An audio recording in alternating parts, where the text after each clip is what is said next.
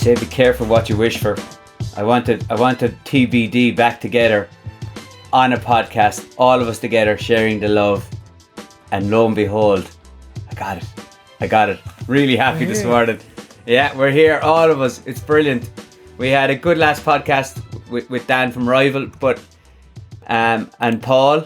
But I thought it'd be nice today, the three of us kind of have a quick chat about a couple of things that have kind of caught our attention over the last few weeks. I guess the big one, putting my Ireland Esports hat on for a second, the big one that kind of caught my attention was the Olympic Virtual Series. I know a good buddy of yours, Dan, wrote a LinkedIn post about it's unlikely that it's going to mobilise esports and gaming enthusiasts and help reach a new audience. And it's a fascinating and strange one because they've dabbled in it before, haven't they, with the Intel series, which is probably going back 2018 for the Pyeongchang Winter Olympics. But yeah, it's kind of tried to advertise itself as, you know, spreading its wings and be appealing to fans of kind of gaming, esports, and the sport. But at the same time, as Mal said, it's very much feels as if it's just going to appeal to hardcore fans of that sport because it's kind of sailing, rowing. You know, there's no football in there, there's no basketball in there. It's not your big name sport.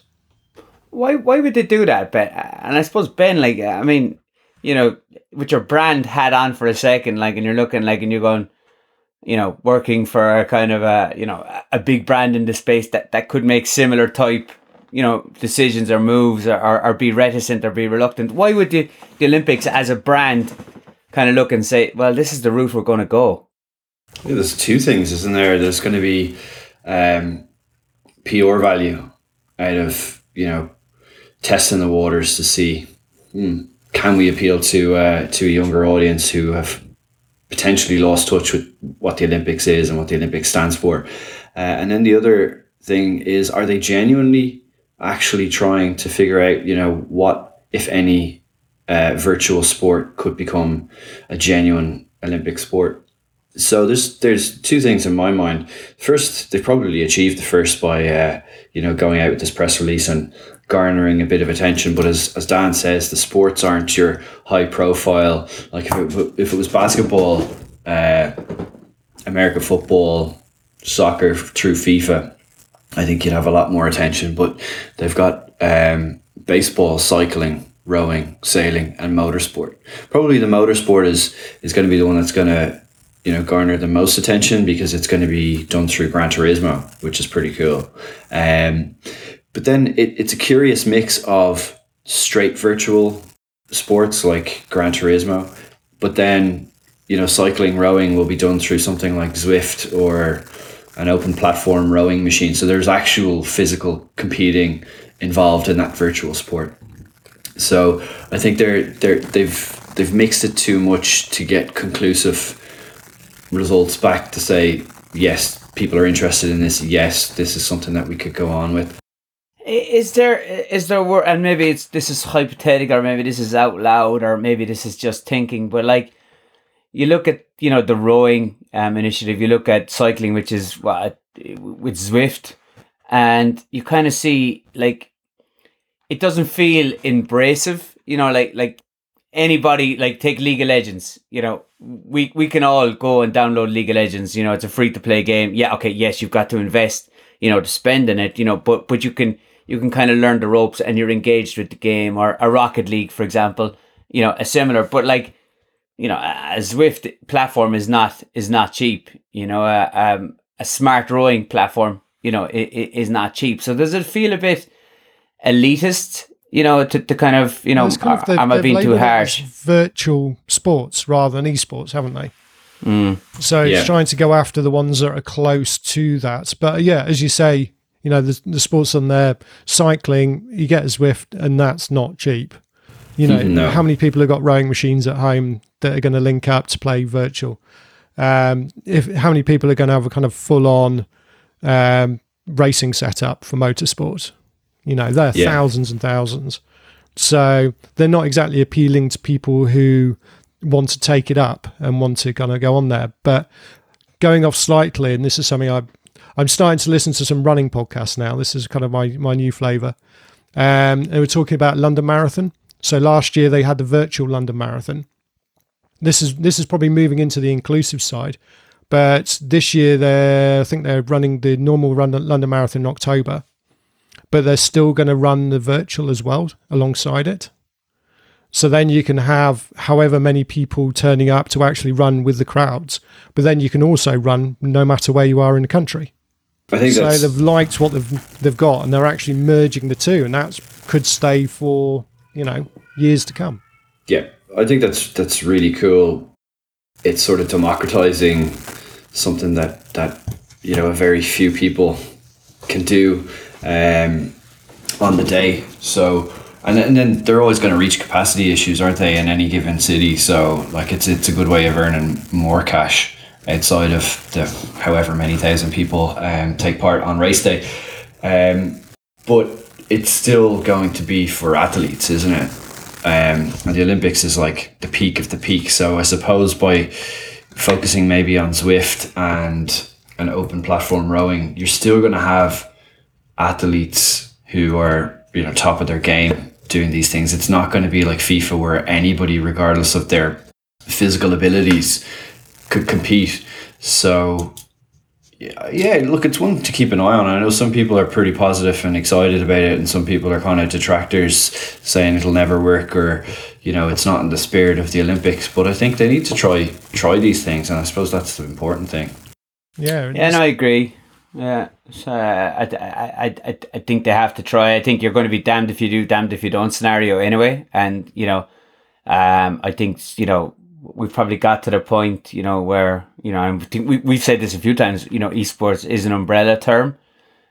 So what is true esports? Is it your League of Legends? Is it your Overwatch, your Call of Duties, and are these the type of games that need to sit in an Olympics? Maybe not.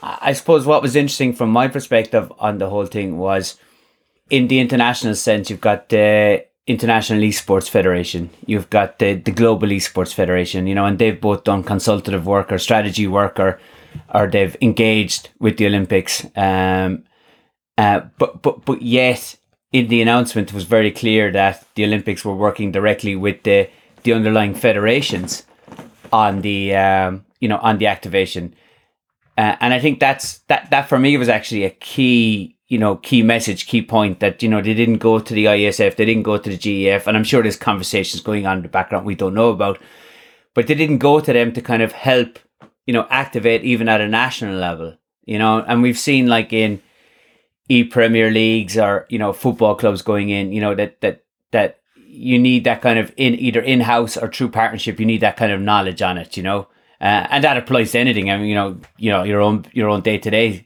Dan, is the same. It's that expertise is in-house. So like you look at maybe an Irish rowing or a British rowing and you go, well, do they have the capabilities and the resources in-house to successfully implement this, and reach who they want to reach, and yeah, that's something that really jumped out for me on the message. Yeah, definitely. And I mean, do you guys think that potentially in the future this could merge with the in-person Olympics in itself? Are the days of getting thousands of athletes all into one big village, looking less likely in years to come, and we have that kind of virtual, so you get new sports that come into every cycle. Could a virtual event be another sport that gets into that? So we got rock climbing that coming up in this Olympics for the first time. Could there be a virtual event that kind of steps in and takes one of those places, because it's always been a slight popularity contest of what are the cool new sports that need to come in and what are the sports that are dying out that need to come out of the Olympics. There's always that churn within the games. Yeah, I'd say, like, in my mind, even if they are virtual events, it'll still be in whatever the host nation is, in a stadium that's packed out with the virtual competitors performing, in a packed stadium. I think it won't be a case where you or I will be sitting at home, competing in the Olympics from, our couch or whatever. It'll be sponsored athletes that are training to get to the host nation and to compete in front of crowds. I think that's ultimately where it'll always be. Have either of you gents seen Hado? No? It's worth having a look. So it's virtual. It's a headset based game, almost a bit like dodgeball. So you put on your headset and you get you do your Haruken and you throw your fireballs and people have to move out of the way. And if you're seeing it on the TV screen, it looks great. If you're seeing it without the benefit of a TV screen or what they see, it just looks like a couple of people are moving around like maniacs. But maybe that's that's a bit of something. I think it's it'll be. I think either way. Look, to your point, Ben. I think they have to be commended for having a bit of forward thinking and trying something. It'll just be interesting to see where it all goes, I guess. Exactly. Yeah. Right, on to other exciting stuff. Look at us, packing so much in. Exciting stuff. There's other exciting stuff. Yeah.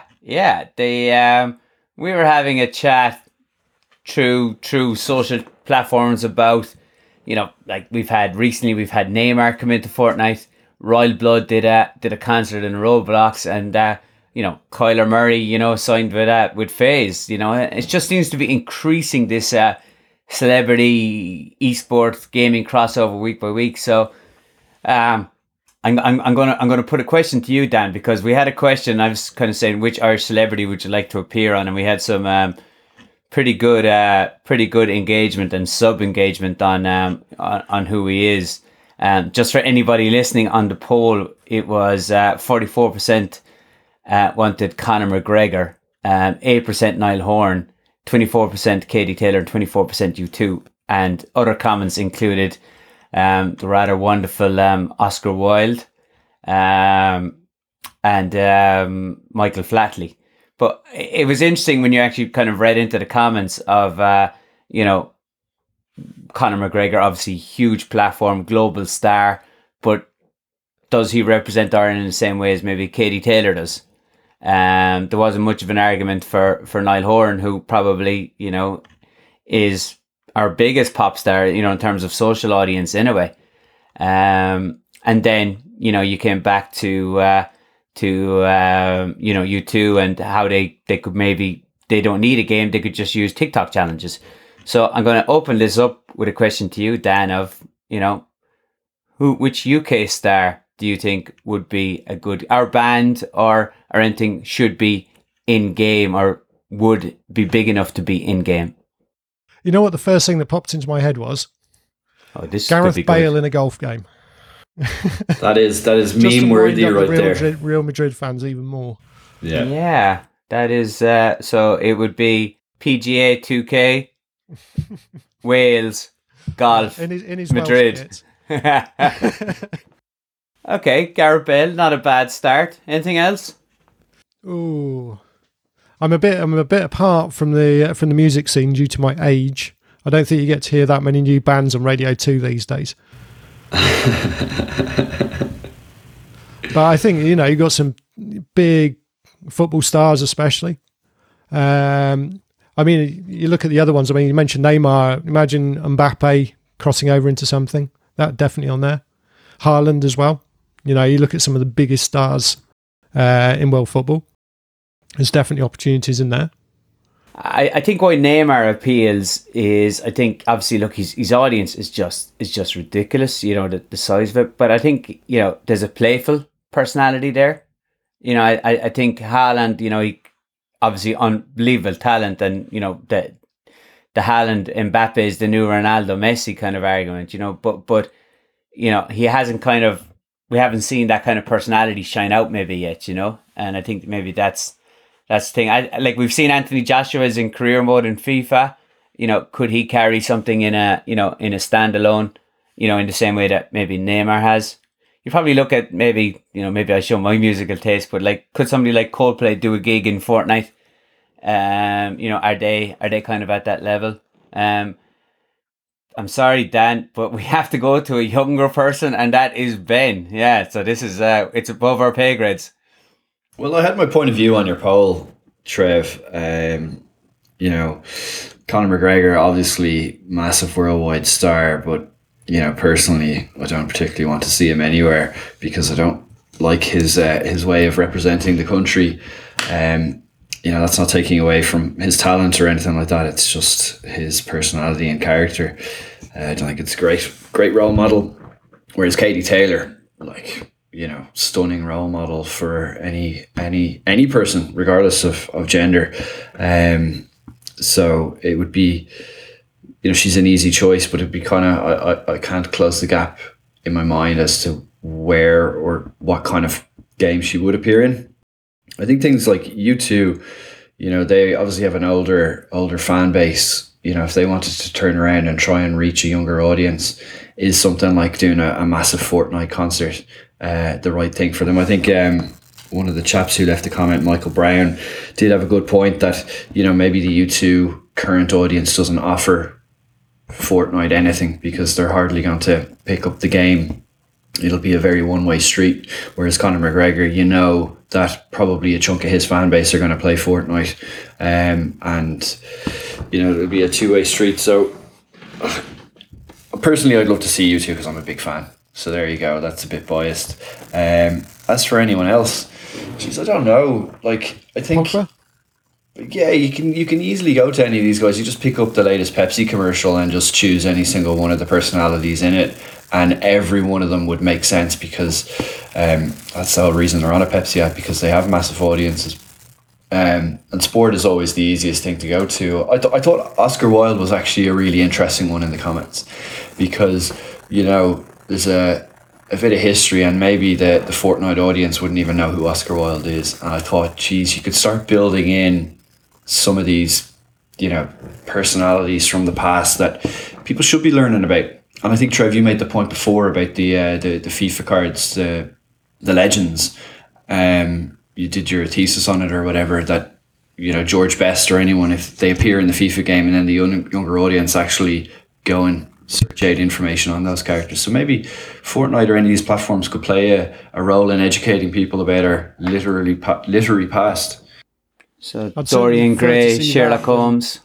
I'd prefer to see that than kind of KSI's and Logan Paul's appearing yes. in them, which is probably equally as likely.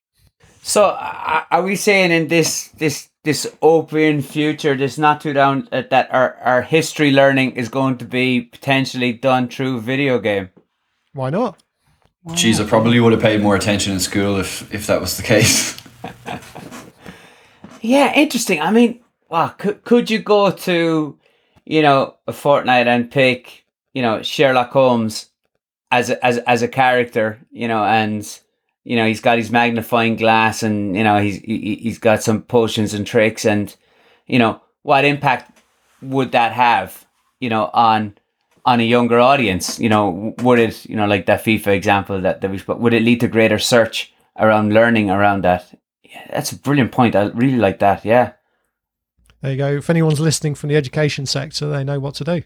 I'm still thinking about Gareth Bale in a golf game. I just think that would be hilarious. It's such a meme that you could sell that skin pretty easily and people would buy it just because it's a pure piss take. Yeah, well, he's got his esports team. Why not just kind of enter a team into the PGA Tour for it? Yeah, amazing. Yeah, it'd be a smart move. Maybe not while he's still got a Real Madrid contract. Maybe not while he's still Real Madrid. If he wants his 600 grand a week for the next year. It'll be interesting though. I mean, it was funny on the Neymar going into Fortnite, like Sean, my 11-year-old or soon to be 11-year-old, he does not consume football content the way I would consume football content. Like he knows the news, the transfers of the big players who's going somewhere. He knows the score of games. He knows if a goal was good or not. But I have not seen him sit down and watch a game. It's true TikTok. It's true exchanges with friends, and look, maybe in a different way. I was the same at 11. Would I have sat down and watched the game in full? I actually don't know. I can't remember. But what was interesting was, it's sometimes I think the in-game experience, for a child is probably same as the crypto experience for an adult. It's that FOMO. It's the have I missed out here on something. and regardless of whether you need it or not, you feel you have to have it. It's that, social kudos maybe around it. And I think maybe that's what the Neymars of the world bring, that maybe a Holmesy, as we'll call him, and a Watson wouldn't. You got to remember as well, Trev, that when you were young, there was only 3 channels and you had about 1 game a month.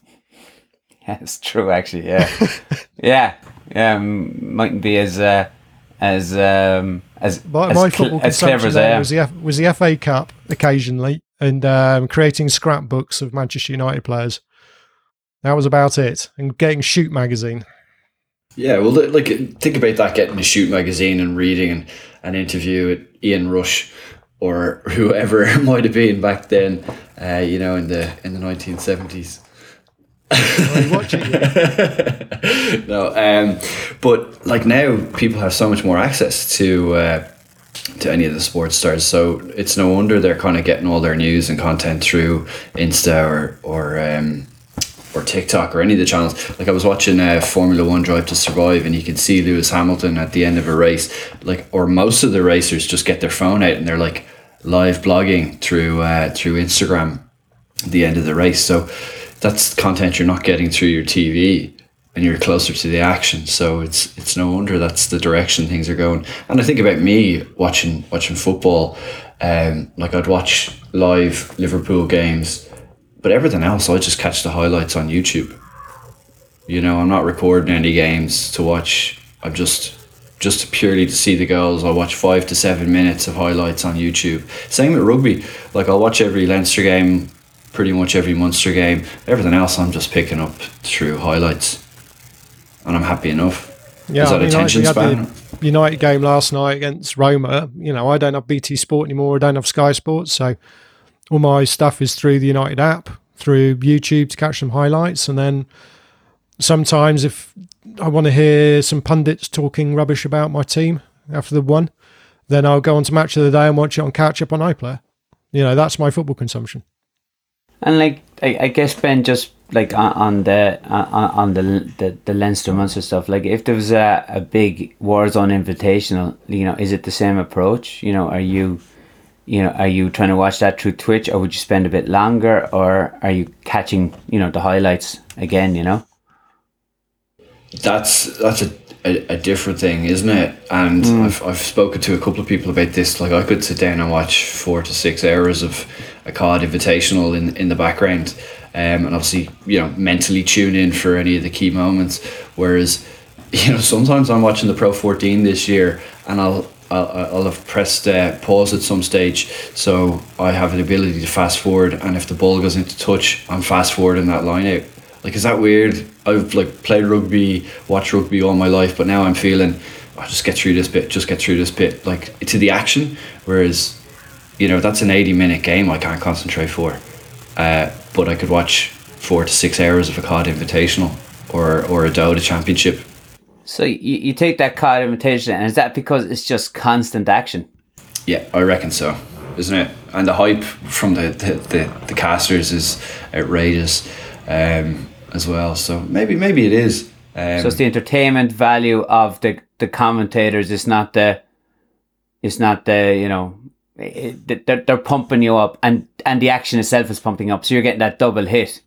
Might be, yeah. I've never thought about it, but I do notice that, me and a few mates have spoken about it before, just about watching soccer or rugby or anything that we've always watched all our lives, just finding. Actually, I'm kind of fast forwarding through the game, which is a bit mad. Whereas we're spending a lot of time watching COD or in our watching a lot of Apex at the moment through Twitch, and I could watch that for an hour and a half just on my phone in the background. Yeah, it's with the casters as well. I don't know if you guys saw La Liga for a little while now. They've had La Liga casters. So you can listen to kind of alternative commentary from one of the main guys is a guy called Ibai, who got World Stream of the Year last year. Spanish speaking for streaming is huge, and he's got a massive audience. We did send him some stuff for Spurs before the cup final, So he did a kind of big unwrapping of some gifts from Spurs. He did choose to do it on the Tuesday after the Super League and Jose Mourinho's sacking. So he could have left it in a couple more days and it would have been better. But, you know, he's one of those that's kind of the La Liga are trying to get that into that hype area, you know, use the enthusiasm that these guys have got that hopefully are going to engage with a different audience. And they did a live of one of the games from La Liga on his channel. So you could watch the actual game itself.